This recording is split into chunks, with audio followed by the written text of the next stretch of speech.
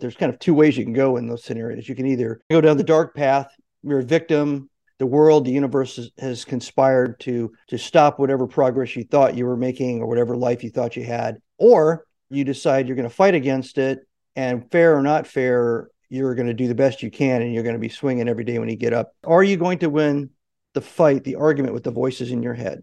I didn't know it was going to be like this. I didn't know anything about this. This isn't what I thought it was going to be. And it's no longer about the cool outcome at the end of the pipeline. It's about, you've got to wake up tomorrow morning and go through more of this. Those people that decide to win that argument with the voices in their head, they're not superhuman, but in a psychological sense, they've kind of inoculated themselves from those voices. Now they are the voice in their head. Now they're waking up every morning saying, I don't care what happens today, I'm going to get it done. Welcome to the Thought Leader Revolution with Nikki Ballou. Join the revolution. There's never been a better time in history to speak your truth, find your freedom, and make your fortune. Each week, we interview the world's top thought leaders and learn the secrets of how they built a 6 to 7 figure practice. This episode has been brought to you by eCircleAcademy.com, the proven system to add 6 to 7 figures a year to your thought leader practice. Welcome to another exciting episode of the podcast, The Thought Leader Revolution. I'm your host, Nikki Ballou, and boy, do we have an exciting guest lined up for you today.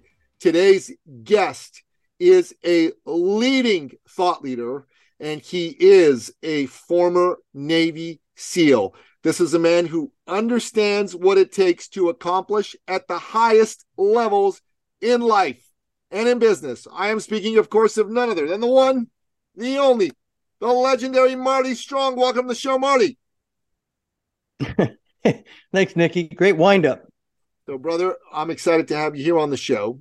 The folks who listen to the show tend to be the folks that I call society's greatest heroes. They're the men and women who dare to take a risk as entrepreneurs, go out there and create something that can possibly change the world, but can certainly change the trajectory of their family. And they come and they listen to this show because they want to learn from my guest experts. They want to learn from you. But before they can open themselves up to you, open their hearts to you, they got to get to know you. So tell us your backstory. How'd you get to be the great Marty Strong? I started out by being the not so great Marty Strong. That's the beginning of my backstory. So I love it. Yeah, I joined the Navy when I was 17, and I did so because my parents had divorced. My dad didn't want to put me through college, even though I had great grades. So I decided to escape Nebraska by joining the Navy. And after going through some initial training, I went to the SEAL selection course known as BUDS, or Basic Underwater Demolition SEAL Training, in Coronado, California. 6-month course. Completed that course successfully. We had about 13 original graduates out of 126 that originally started. Wow. Then went from there to Army Jump School, then to SEAL Team 2 here in Virginia Beach, where I currently reside. Did 10 years as an enlisted SEAL. Got my degree in business management and went on to Officers Candidate School and spent the second 10 years of my 20-year career as an officer. So, and getting my master's in management at some point in that. So soon after that, I went into managing money, first with Legg Mason out of Baltimore, and then United Bank of Switzerland, where I was a portfolio manager, and did that for 7.5 years. And then I went into leading companies and divisions and becoming an author. Hot damn. So there's a lot to unpack in your backstory, brother. So parents getting divorced, that's tough. I went through a divorce myself, not the greatest thing in the world. And the impact that it can have on a child is real and intense. So if you don't mind, share with us what it was like to have to go through that and use that as fuel to get you into your naval career. So my parents divorced after we moved to Japan. We lived in Omaha, Nebraska, and then we moved to Japan for 4 years. And my mom was an Iowa girl. My dad was actually an Iowa farm boy, but he was working for the Department of the Army, not in uniform, and got a great offer to go to Japan, get a big pay raise, a promotion. Great for him. She didn't like it. And so sometime during that 4-year period, they decided to get a divorce. Went back to Omaha with my brother and sister and my mom. And she was at that point an alcoholic, and what nowadays they would call bipolar. Was in and out of institutions for a while. Wow. Somewhere in there, as the oldest child, I did what a lot of old kids do in those situations. They try to step up and become the surrogate father figure, and not so much fathering my brother and sister, but more making sure the whole situation doesn't fall apart. And there's no training for that. Nobody's teaching you how to do that. Nobody sits you down and says, okay, this is what you're going to do. This is how you're going to do it. I just kind of, banged around trying to do what I thought was the right thing. And in retrospect, I realized that there's kind of two ways you can go in those scenarios. You can either kind of go down the dark path, you're a victim of the circumstances, and the world, the universe has conspired to stop whatever progress you thought you were making or whatever life you thought you had. And you kind of embrace that and go right down to the bottom of the ocean, holding onto that big iron ball of victimhood. Or you go the other direction, where you decide you're going to fight against it, and fair or not fair, you're going to do the best you can, and you're going to be swinging every day when you get up. I don't know. I don't remember any moment or epiphany where I had that conscious thought to go right instead of left, but I did. My brother and sister also did pretty well coming out of that, took the same path I did. We all became successful adults, but that I know had a lot to do with the psychological resilience that was the basis of getting through any special operations selections course. Yeah. I mean, that makes a ton of sense, right? When faced with adversity, you really have one of two choices. You can either spiral down into negativity, or you can use it as fuel to say, nope, this is going to be the launch point for me moving to the next level. And obviously in your case, you managed to do the latter and not the former. So kudos to you for doing that. So what made you decide to go for SEAL selection in the first place? Because, that's got to be a pretty intense experience to go through. Yeah, I wish I could say that it was an intention. It wasn't. It was a mistake in orders. I actually went through I went through boot camp and went to air traffic control and radar school for about 17 weeks, which was what my intention was when I joined the Navy. My father was a radar operator in the Korean War. That's the only job I knew about, so I picked that one. And when I graduated, they handed me orders, and the order said, report no later than 07:30 tomorrow morning to underwater demolition SEAL training, Coronado, California. And called my dad from the airport in O'Hare and said, hey, I'm supposed to be coming home for a couple of weeks, but they're sending me to California. I could be there tomorrow morning. He said, well, son, that's why they call them orders. Get there, find somebody, a chief petty officer, tell them the story, and they'll get it all sorted out, and you'll be okay. I did everything my dad said, except that this chief petty officer I found was actually a master chief, and he talked me into volunteering. And that's how I ended up starting in class 93. So yeah, no real great battle plan, no great personal strategy. No, I wasn't connecting any dots. I didn't sit in a room planning for years. I just kind of blew at the wind and ended up there. That's a heck of a decision to make in that fashion. That master chief must have been one good talker. Must have been a great recruiter. I tell you what, it wasn't a recruiter so much, but he was small. He was about 5'6" or 5'7". Had a huge, chest full of medals, like 9 rows, Vietnam guy. He just talked to me like a dad, and when you're that young, you're 17 and you're used to trusting in authority and things like that. There's this incredible display of authority in this guy in his uniform and his demeanor. So I don't think he really had to twist my arm. And it was a volunteer program. He kept saying, well, if it doesn't work out, you're still a radar air traffic control guy. You can go back and do that. I'm like, okay, that sounds good. So you become a Navy SEAL and you're an enlisted man, and you do that for 10 years. What kind of assignments did you have as a Navy SEAL in SEAL Team 2?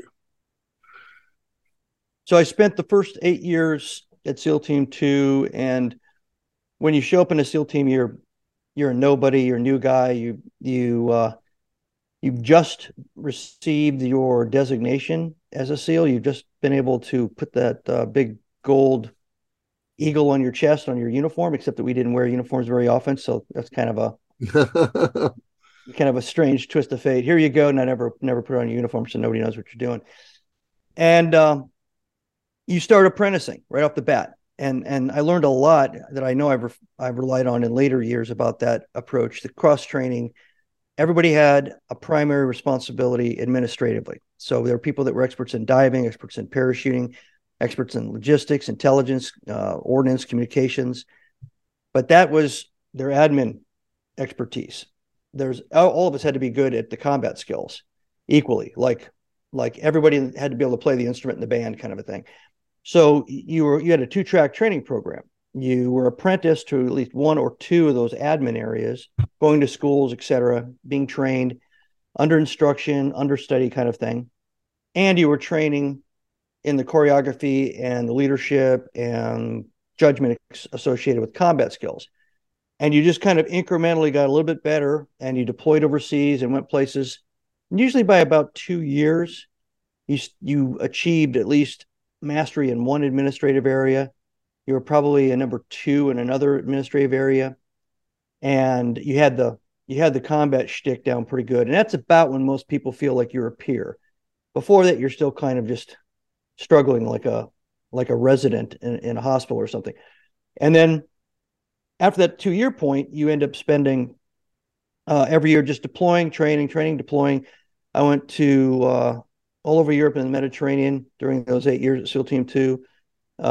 Pretty much every country around the Mediterranean, all the way up to 300 miles north of the Arctic Circle in Norway. Wow. Arctic training and desert training and you name it, riding camels and pulling sleds in the snow. So a huge range of things, right? And at the end of that, I was a senior enlisted, made chief petty officer, and went to the schoolhouse for 2 years as the senior enlisted for the first phase of Bud's training. So ironically, I went back 8 years later and was in charge of things like Hell Week and selecting the few that could make it through the process.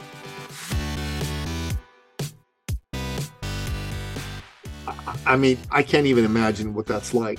I follow some of the work of David Goggins, who has written about going through SEAL training and Hell Weeks and all that stuff. And for me, it's attractive because it seems like being a SEAL and even, selecting to go into the SEAL training is making a conscious choice to live uncomfortably, to live well out of your comfort zone, and to say, I'm going to expand, I'm going to be better because I'm choosing to put myself in a situation where I know from the get jump, I'm not ready to do this, but that's okay. And we live in an age today, Marty, and I'm sure you would agree with this, where most people are soft. Most people think soft. They're comfortable. People get participation trophies just for showing up at things. And I think what's special about the SEALs and what makes me interested in interviewing someone who's been in the SEALs like yourself is that you choose a different path. You choose to get out of your comfort zone and live outside of your comfort zone. And for that alone, I'm grateful to have the opportunity to have this conversation with you. Yeah, interestingly, the everything you just described, you're not really self-aware until about the second week of SEAL training. None of the actors in the movies are really doing whatever they're doing for days, and you don't get the same visceral appreciation of what Mother Nature does to you. I mean, that's a big part of it. And so you get there, and whether you were raised on a farm and you threw logs around for fun with your brothers, or whether you were soft and lived in the city, whatever your background was, by the second week, there's no doubt. You are physically drained. You are beaten down physically. So that's the precursor to the next kind of phase of the selection process, which is very personal and very intimate. That's, are you going to win the fight, the argument with the voices in your head that at that point are telling you, I didn't know it was going to be like this. I didn't know anything about this. This isn't what I thought it was going to be. And it's no longer about the cool outcome at the end of the pipeline and what you look like walking around and talking to your friends and what you've been one or become one. It's about, you've got to wake up tomorrow morning and go through more of this. And you have 6 months of this. And that's that moment is where most of the people decide to quit. That's why the attrition is so high. It's always been high. Back in the 60s, 70s, 80s, the attrition has pretty much been 75% of every training class. And those people that decide to win that argument with the voices in their head, they're not superhuman. They're not suddenly the next day impervious to all the effects, the pain, the sleep deprivation, et cetera. Not in a physical sense, but in a psychological sense, they've kind of inoculated themselves from those voices, convincing them and determining their fate and their destiny. Now they are the voice in their head. Now they're waking up every morning saying, I don't care what happens today, I'm going to get it done. And you have all these little phrases like, well, they can beat me up until I pass out, but then they got to wake me up and then I'm okay again. So maybe I'll miss a bad evolution and I'll be well rested. All kinds of kind of gallows humor about it, but you aren't going to stop anymore at that point when you make that decision. And for everybody, it's pretty much somewhere in that second, maybe the third week, very, very small number that make it in the first couple of days of Hell Week. After Wednesday of Hell Week, nobody quits.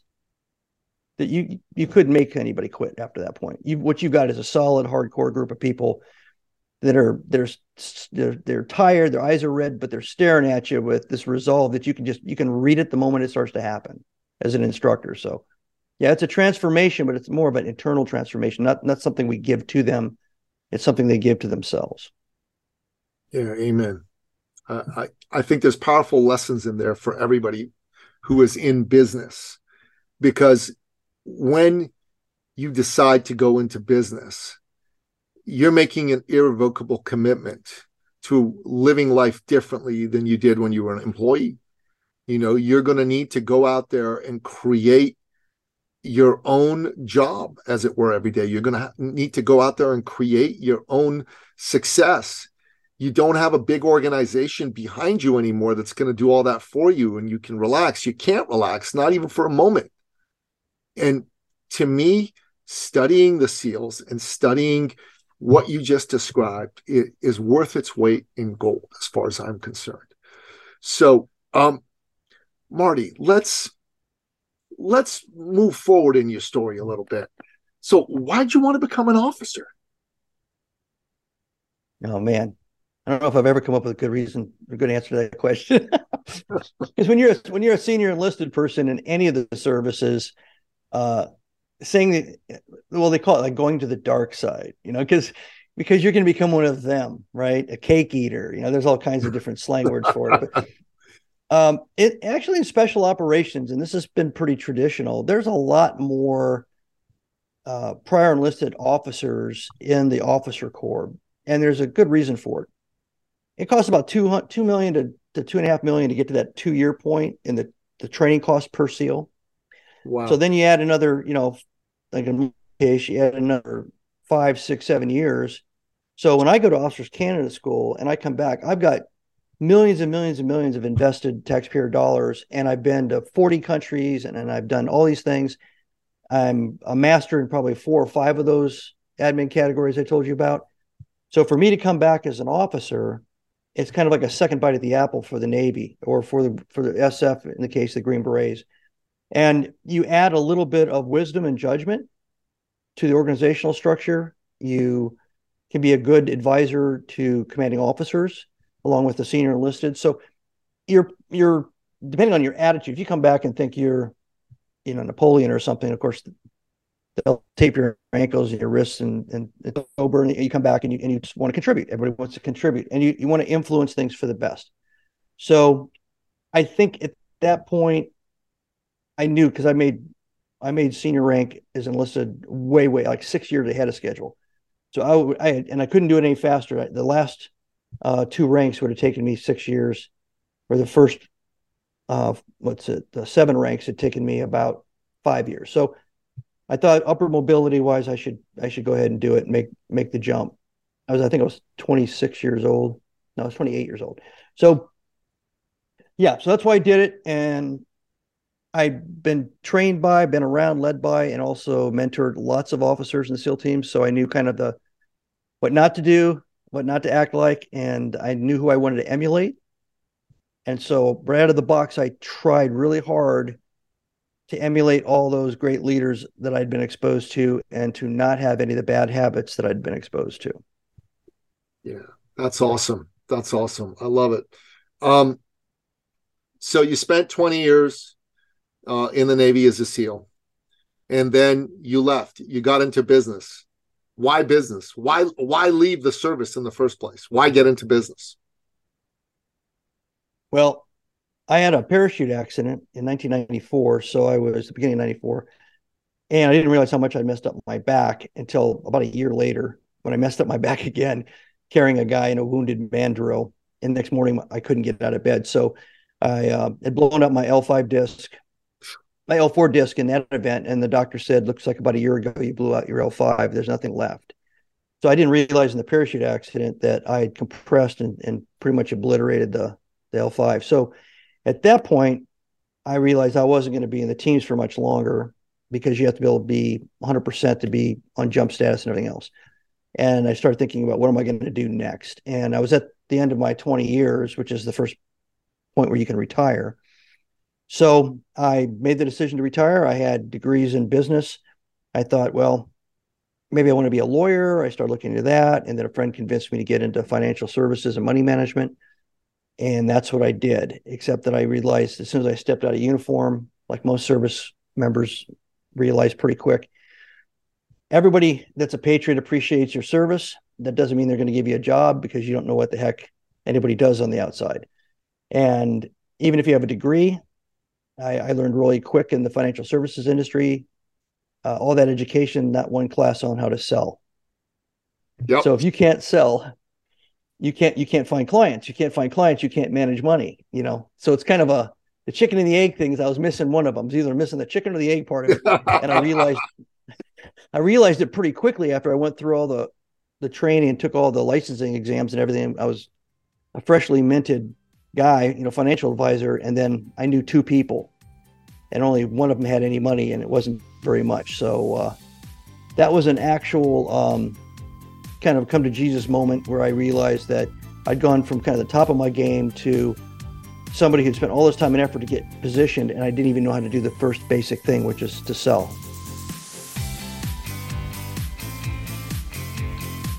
So how'd you get that problem solved? After a couple of days of listening to those voices in my head, like, what are you doing? Because it was all commission and fees. There was no salary. Yeah. So if I didn't start pretty quick, I was going to have trouble. I had a lot of little kids. And after about 2 days, contemplating just quitting and going and find a job someplace, I called the only person I knew who did sales for a living. And he thought I was crazy. He goes, well, you'd be a great salesman. I can tell in a second. Anybody would hire you as a salesman. It doesn't matter if you know how to do features and benefits and all that. You're very, very trustworthy. People are going to feel that immediately. You just learn a little bit about the product. It's not a big deal. I'm like, that's it? That's that easy? Yeah. He goes, just go out there and start meeting people. Watch what happens. Just have conversations. Don't try to do anything particular. Don't try to do a formula. And he goes, and he was selling big machinery. He said, I don't know what the nuances are for selling investments, but I bet the 80% of it is whether they trust you or not. Yep. Because if you don't come across as trustworthy, they're not going to hand you their life savings or the proceeds of their business they just sold. And he was right. And then another person came along and I kind of explained to him my misery. And he said, well, have you ever taught classes when you're in the military? Do you know how to teach? Yeah. Are you comfortable in front of crowds? Yeah. And you need to do seminars on conceptual things like financial planning that are just planning. You planned as a SEAL, right? Well, yeah, I was a mission planner. I knew all that stuff. He goes, same thing. And he was right. So it turned out that it was a much more natural segue than I thought it was, even though my horror stories were trying to do everything that the book said I should be doing, like cold calling and cold walking and going to convention centers with kiosks and all that. I did all that. None of that worked. What actually worked was being myself, getting in front of people in a seminar. And once I got them in the office for an interview and an appointment, making them feel comfortable and be able to trust me. And then the business started taking off. Yeah, that's awesome, man. That's awesome. You know what? It's very interesting that you figured that out, because honestly, to me, sales is an act of service. Okay. You gotta be there to serve people. You gotta give a good gosh darn about the other person if you're going to be successful at selling. And I had a show that I was a guest on, and the host asked me a question about selling. And then when I answered the question, he gave me a very powerful way to look at selling. He said, all sales is about creating pressure. Bad salespeople create external pressure. You want to buy? You ready to buy? Come on, buy, buy, buy. Good salespeople create internal pressure where the person realizes, I need to take action, because the conversation that you've had with them has them create pressure to go, yeah, the way things are right now is not the way that I want them to be. I need to take action. And I thought that was pretty brilliant. And it seems like that's kind of what you figured out. You were yourself. People saw you were trustworthy, and you helped them see that they needed something. So kudos. Good for you. That's amazing. Well, yeah. I mean, all these people that gave me the advice, I mean, I don't remember ever conceiving it and coming up with it myself, but you're right. And the call to action by giving seminars is really a higher call to action. It's the question that you don't ask kind of in your face is, are you doing any of this preparation? Have you done any of this thinking? Have you done any of this planning? And they're, of course, sitting there listening to what you're saying. In their mind, they're saying, I haven't done any of this. I'm not prepared for any of this. So you're right. It's an internal pressure rather than external pressure. Yeah, I know. It was pretty brilliant the way the guy put it this morning. I really liked it. Yeah. Okay, so you get into business, you're in sales for a while, then what happens? Well, I actually did that for almost 8 years. It segued. I learned, a lot of consultants have obviously learned the same lesson. You bring in clients. Anybody that fogs a mirror becomes a client. And you spend all your time equally on everybody. And the big clients, the small clients, the people that really aren't good clients. I got abused because I was a nice guy and I was open. And I probably got pumped for a lot of information about the markets from some people that would put like $100 into a new account and then call me every 5 minutes asking me about stock trades, that kind of stuff. And I had not been exposed to any of that in the military. So it took me a while. The other thing was the people's attitudes about money. I wasn't around people that had a lot of money in the military. So I got to learn how people think about money. Everybody thinks about it individually. So I learned all that. And I went to a couple of in-house seminars at the end of each year. And I learned about the 80-20 rule. And I learned about how to really look at my book of business and how much time was I spending, and about the silent minority or the silent majority, if it's the clientele that are actually driving your revenue. And that's kind of the idea that the squeaky wheels are usually not the people that are bringing home the pay for you. The squeaky wheels are probably 80% of your maintenance headaches and 20% of your revenue. And the silent majority, meaning the majority of your revenue, is coming from this little 20% that trust you and are quiet, but you're ignoring them because you're so busy servicing the squeaky wheels. And I sat at the Willard Hotel in Washington, D.C., just next door to the White House. And I listened to this thing and I just had this epiphany. I said, it was like 4 or 5 years in, I'm doing exactly what this guy is saying. So I restructured the business. I went to fee-based business instead of transactional. UBS made me a portfolio manager so I could create my own portfolios. That was a whole different thing. I was kind of sitting back now, strategic planning, strategic thought, bigger market. And that probably the last 3.5, 4 years. And quite frankly, it was kind of boring compared to the crazy beginning 4 years. Less stressful, but it was less challenging. And I knew people that had got to that point and stayed that way for the next 20 years in that industry. And I couldn't see myself doing it. And that's when 9/11 happened. So I had a really hard time after 9/11 with the image of all my buddies that were still in the teams. I mean, I knew the second I saw the second plane hit, because we did these contingency plans, we did these flyaways, we did all kinds of stuff. I knew exactly what was going on. I knew the phones were ringing. I know guys were hauling ass into the base. I mean, I could see the whole thing in my mind's eye, and I just felt like what I was doing didn't make any difference in the world. So I started thinking about moving on and trying to get involved somehow, which eventually I was able to. What'd you do? I first, after I sold my book of business, I got into helping the U.S. government, actually, and the Greek government. I was a counterterrorism advisor to the Greek government for the 1994 Athens Olympics. And I did a lot of counterterrorism, anti-terrorism consulting, basically what's called red teaming, trying to analyze the target set, big places, big infrastructure places in the United States that were at the time were considered vulnerable, but also very critical to things like power grids and a lot of other things like that. And writing up a mission, how a terrorist would attack, where they would back plan from this moment. Where are they right now? Where are they training? Where are they staging their gear? Where are they getting the gear? Where are they buying their gear? And all that kind of stuff ends up with a profile, and then intelligence services and other people can start looking at all those and start picking up these weird tells that are happening.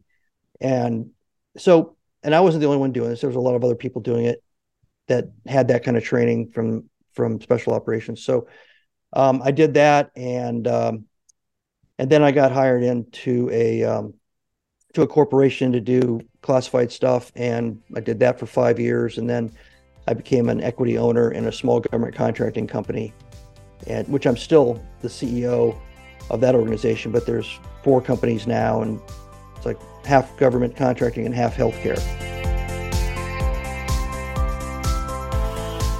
So when 9/11 happened, you heard the call and you answered it, and you found a way to answer it that made a difference, but still kept you in business. That's, that's a case study for thought leadership, because thought leadership is about having developed a body of expertise and then being able to use that expertise to help solve a very particular set of problems for a very particular group of people, and do so in a way that's commercially successful. That's what you appear to have done in this. Have I got this right? Yeah. In a weird way, I used skill sets from the SEALs to become very competitive and capable in managing money. And then I used my old technical skills from the SEALs and my bigger picture appreciation of the economy, the world, the markets, the strategic framework that the terrorism event shook, to transition into a consultant on that subject. And then I segued into a small company and then applied all my business. Actually, that was the first time I ever applied anything I really learned in school. And that was 16 years ago. So I've been managing this last ship for 16 years. I've been the CEO for the last 14 years, I think. So, but it kind of, I believe Louis Pasteur has this quote: "Chance favors the prepared mind." It's one of my favorite quotes. Whatever you're doing, just trust that whatever you're doing is setting you up to do something down the road that you can't anticipate. But that moment will come and you realize that because I embraced and learned everything I could 5 years ago, 10 years ago, it's now a tool in my toolbox. It's a part of me, and I have to solve something now, and I can do it. I do a better job of it because of what I learned back then. I tell them, I have 5 kids. I tell all of them, every job's an academy. I don't care what they're paying you. Learn everything about good leadership, good management, bad management. Suck it all in.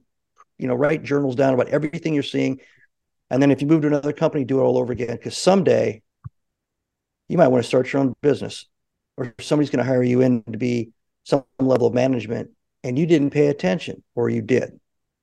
So life's out there. Observe it, absorb it, and then apply it. I tell you something, man. This last 2 minutes, this conversation has been fascinating. I've learned a ton, but what you gave me in this last 2 minutes, that's absolute gold. That's worth $1 million.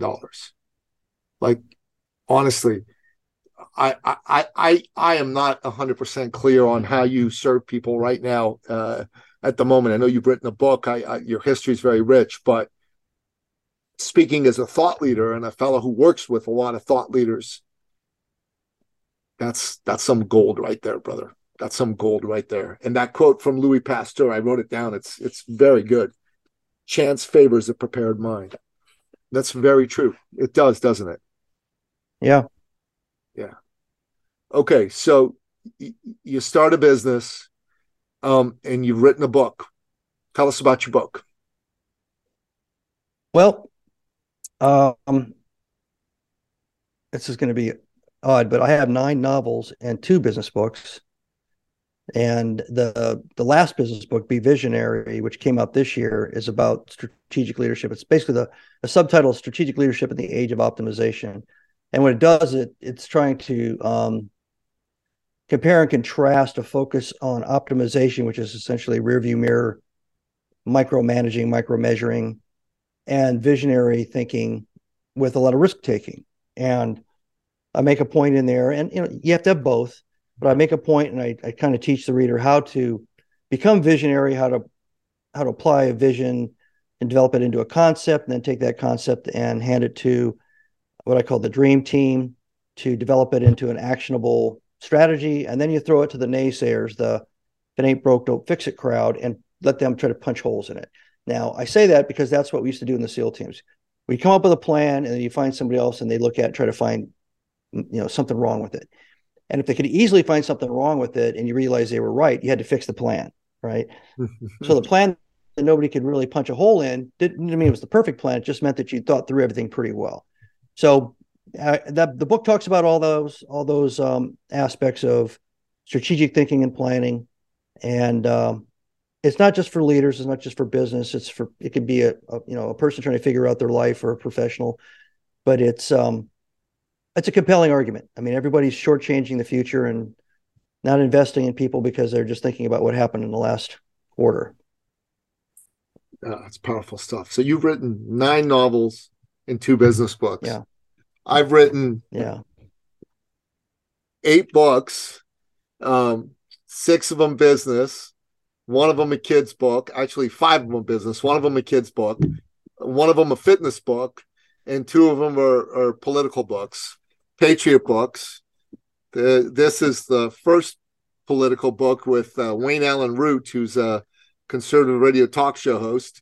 It's called The Great Patriot Protest and Boycott Book.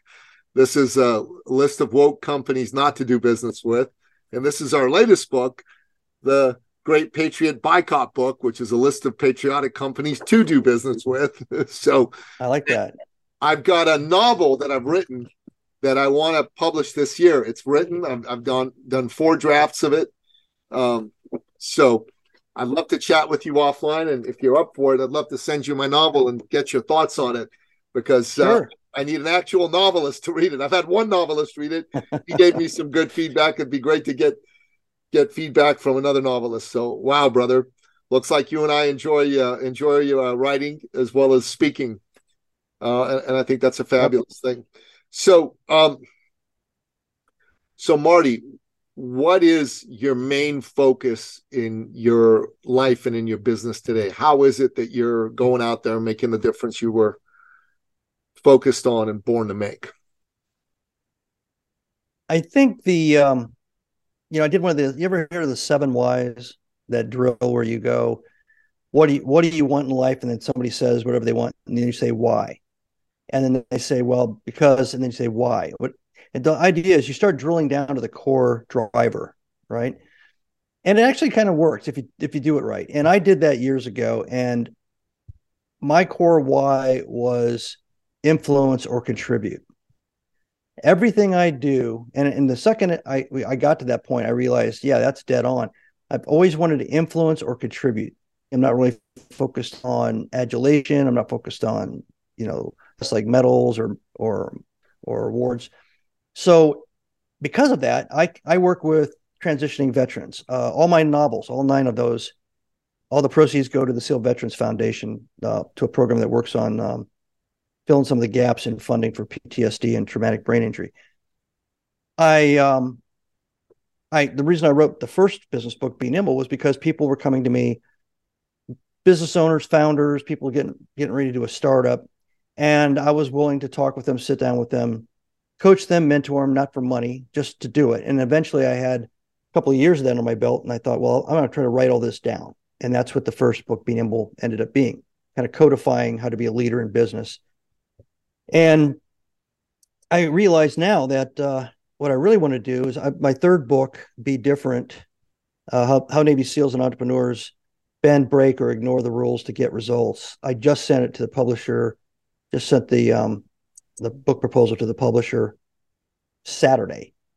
So, I want to keep writing. I'm doing a screenplay course with Aaron Sorkin. I want to turn one of my novels into a screenplay, one of my SEAL novels, The Brotherhood. So I have a lot of focus on creative things. I'm a board member of Best Robotics Incorporated, which is a nonprofit, been around for 30 years, that runs 29 two-day robotics competitions around the country every year for kids 6th to 12th grade. Unique thing there is the kids don't have to pay a penny. There's a lot of other competitions out there. You have to pay anywhere from $2,000 to $3,000 entry fee per kid. It's all covered by the donations and everything. So I'm working on that, and I'm trying to segue out of my day job. I've got the leadership infrastructure. I've got presidents reporting to me and everything. So I've been more and more shifting into strategic planning, and even that's starting to get to the point where we're now living the strategies I put on paper 5 years ago. My presidents can run all that, and it's time for me. I think by the end of this year, I'm going to kind of do a nice slide out and just focus on motivational speaking, writing books, maybe take a shot at this screenplay stuff, and just keep helping wherever I can help.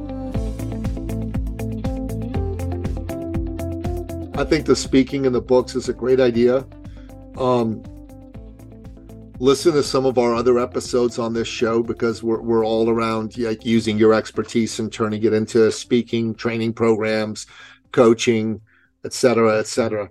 Can't help you with the movie making, but Aaron Sorkin seems like he knows a thing or two about how to write scripts. So I read a book called Save the Cat, and I did a course with Steve Pressfield, who wrote The War of Art and The Legend of Bagger Vance.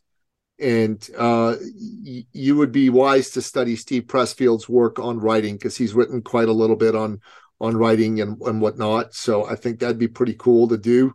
Happy to chat with you offline about the motivational speaking and the book writing and turning that into a bit of a career, because that's kind of what we do professionally for a lot of folks.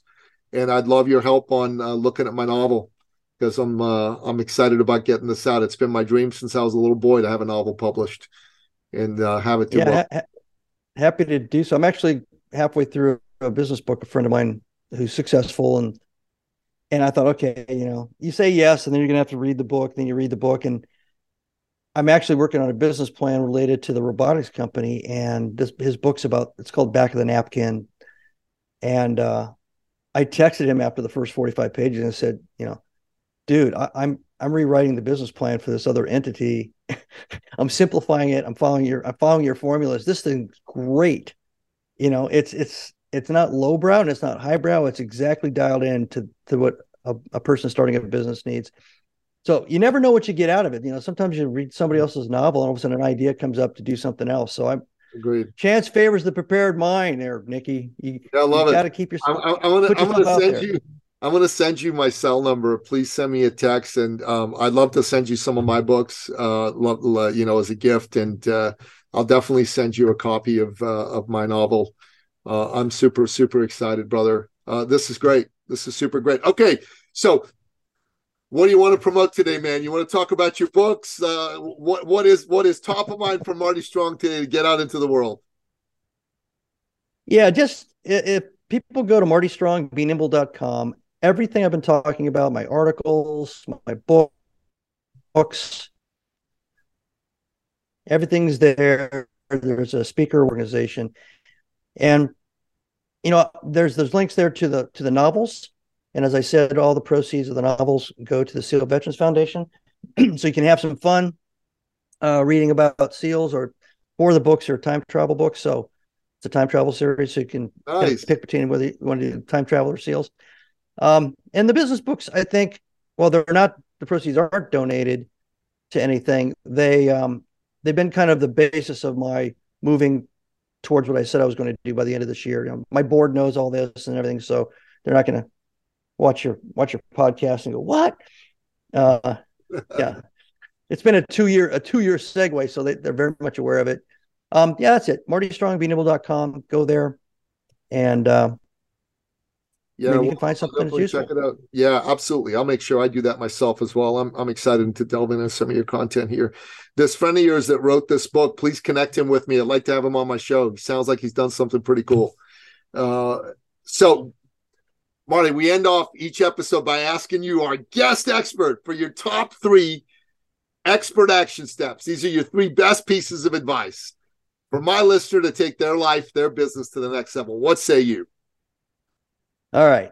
Let's see. The first one is spend about 10 minutes every morning when you wake up, clearing your mind of all your to-do lists, clearing your mind of all your problem solving. If you're like me, you wake up whether you're in management or whether you're a small business owner, you go to sleep that way, you wake up and bam, you got this list pounding through your head. Take 10 minutes and clear your mind and think about tomorrow. And I mean 24 months tomorrow. Think about the future. Think about what you want to be, what you want your organization to be, what you want your family to look like and be. And then look 360 degrees around that horizon. Don't just get channeled into one particular direction. Do that every day as a habit. And what will happen is you will start to see all the decisions and all the challenges that come at you in the context of the future, because all of us get focused on the tips of our toes. So that's a very simple thing to do. You don't have to meditate or anything. Just stop, make a conscious effort to do it. Sometimes ideas come up for new businesses. Sometimes you pivot to a whole new different direction because you realize you've been digging a trench in the wrong direction. The second thing, I'm a big believer in creativity. My third business book's about creativity. So I've got kind of a 3-step process for that. The first thing you need is intellectual humility. And I define that by clearing your mind of all your victories and all your defeats. Everything that's happened to you, positive or negative, that changes your behavior, the way you address challenges every day. Get that out of your head. First, when you have a challenge thrown in front of you, make a conscious effort to do that. Later on, try to do that every day when you're walking into the office or into the business. Second, you have to have intellectual curiosity. And to me, that means that you are truly curious. You are willing to take in information and seek information from multiple sources, not just groupthink, not just in your lane. So if you're in an industry, you're in the car industry, talk to people that are in art, talk to people that are in the food production industry, talk to all kinds of people, because you'll find that there's so much overlap and so much that other industries and other people are doing to solve a problem from 10 years ago that you're now just facing in your industry. And the solution's sitting right there, like 2 blocks away in a different place. And then once you've done those first 2 steps, the third one is intellectual creativity. You can't truly be creative, in my opinion, unless you've done those first 2 steps. You have to be open-minded. You can't be carrying any arrogance or any defeatism baggage into the process. You can't be, looking at the same information over and over again to be intellectually creative. Those are the 3 steps to be truly creative and make difference. One is that, and I don't know why this is, but it comes up all the time when I'm working with transitioning military. Seniors in high school, seniors in college, people transitioning out of the military, however long they stayed, people that are transitioning from a job, whether they just got let go or whatever, they all have the same mindset. They're all looking for, one, they all see it as a defeat almost. It's not an accomplishment, it's the end of something, and now they're looking at this abyss. They don't know what's going to happen to them. And they all try to make whatever their next decision is a perfect decision. And I don't know why that is, but I'll tell you, here's my thoughts about it. I ask fighter pilots that are 39 years old. They're thinking, I want to stay a senior officer. I want to stay, in great esteem as a fighter pilot. I don't want to change my status. And then I toss by them, how many years does it take to do these different vocations, schooling, whatever, engineering, architect, doctor, software designer. And I throw out the numbers and I said, well, how old would you be then? How old would you be then? And they come to realize that at 39, the world's not over. At 43, 44, they could start a new career as an engineer, architect. They could own a restaurant, whatever they want to do. And then I impress upon them that because it takes time to become good at something, And I'll ask them how long did it take before they were considered to be a viable combat pilot. And they'll say, well, 5 years through the whole pipeline, from the very beginning to when you're considered, you're dialed in. Okay, so how many years do you think it's going to take to learn how to run a restaurant or run a manufacturing plant? You're going to start as an apprentice. You're going to work your way up, and there'll be a force multiplier because you've got more wisdom and experience in general in leading. But that's the mistake they make, is they think that they have to do exactly what they did before: positional authority, prestige, income. And they forgot that that's not the way they started the last, profession. They started it as at the bottom. They started as a learning, like I explained to you with me. You'll learn from the beginning. You start out as an apprentice. So I tell people, one, the sky's the limit. The world's your oyster. In the United States, you can be anything you want to do. You can probably learn anything almost for free nowadays if you put the time in. Two, if you have the time before you get out of the service or before you get ready to leave a job, whatever, prepare, learn as much as you can, figure out what the landing zone looks like, and it could be any kind of landing zone. And four, be prepared to be an apprentice and put some time and effort into it before you start to be accepted and you start to understand basically how to bake the bread, so to speak. And so that's my third one. For some reason, that comes up almost every time I meet with a veteran, so I end up using the same spiel over and over again. I love it. There's a fellow who's been on the show. His name's Phil Randazzo. He runs something called AmericanDreamU.org. And he started this organization to help veterans transitioning from the service into entrepreneurship.